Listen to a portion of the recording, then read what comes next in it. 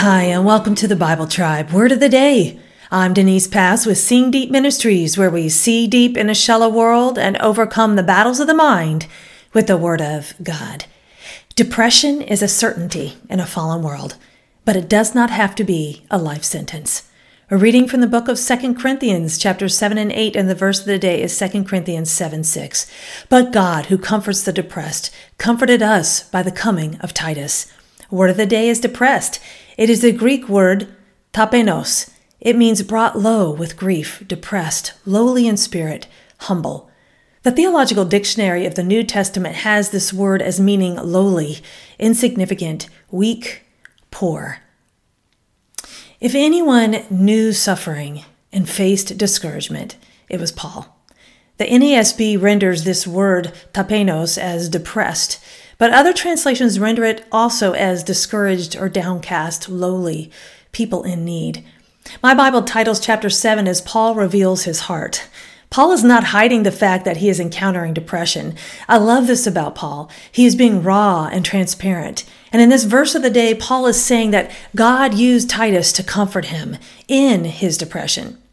Reading the verse of the day in a little more context, starting in 2 Corinthians 7, verse 5, it says, "For even when we came into Macedonia, our flesh had no rest, but we were afflicted on every side, conflicts on the outside, fears inside. But God, who comforts the discouraged, comforted us by the arrival of Titus, and not only by his arrival, but also by the comfort with which he was comforted among you, as he reported to us your longing, your mourning, your zeal for me, so that I rejoiced even more."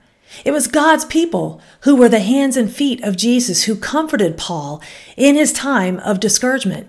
Notice that Paul was dealing with afflictions and conflicts externally and internally. This is life. Problems abound. But being in fellowship with other believers in small groups, for instance, helps us to have people of God who can encourage us to press on when life is hard. Don't give in to discouragement or depression. Seek out help among believers. Get into the Word of God. Question depression and drill down to the root cause. Know that you are not the only one suffering. Peter talks about how we are to deal with suffering and discouragement. In 1 Peter 4, 12 and 13, it says, "Beloved, do not be surprised at the fiery ordeal among you, which comes upon you for your testing, as though something strange were happening to you. But to the degree that you share the sufferings of Christ, keep on rejoicing, so that the revelation of his glory you may also rejoice and be overjoyed." Depression kicks in when we delve into the victim mentality or believe the lie that we are beyond God's reach. Choose to believe God's thoughts over you. Depression is an affliction and one we will all encounter at some point, but God's word and God's people can help us to overcome. Don't let depression win. Reach out for help, and don't doubt God's ability to reach you in that place.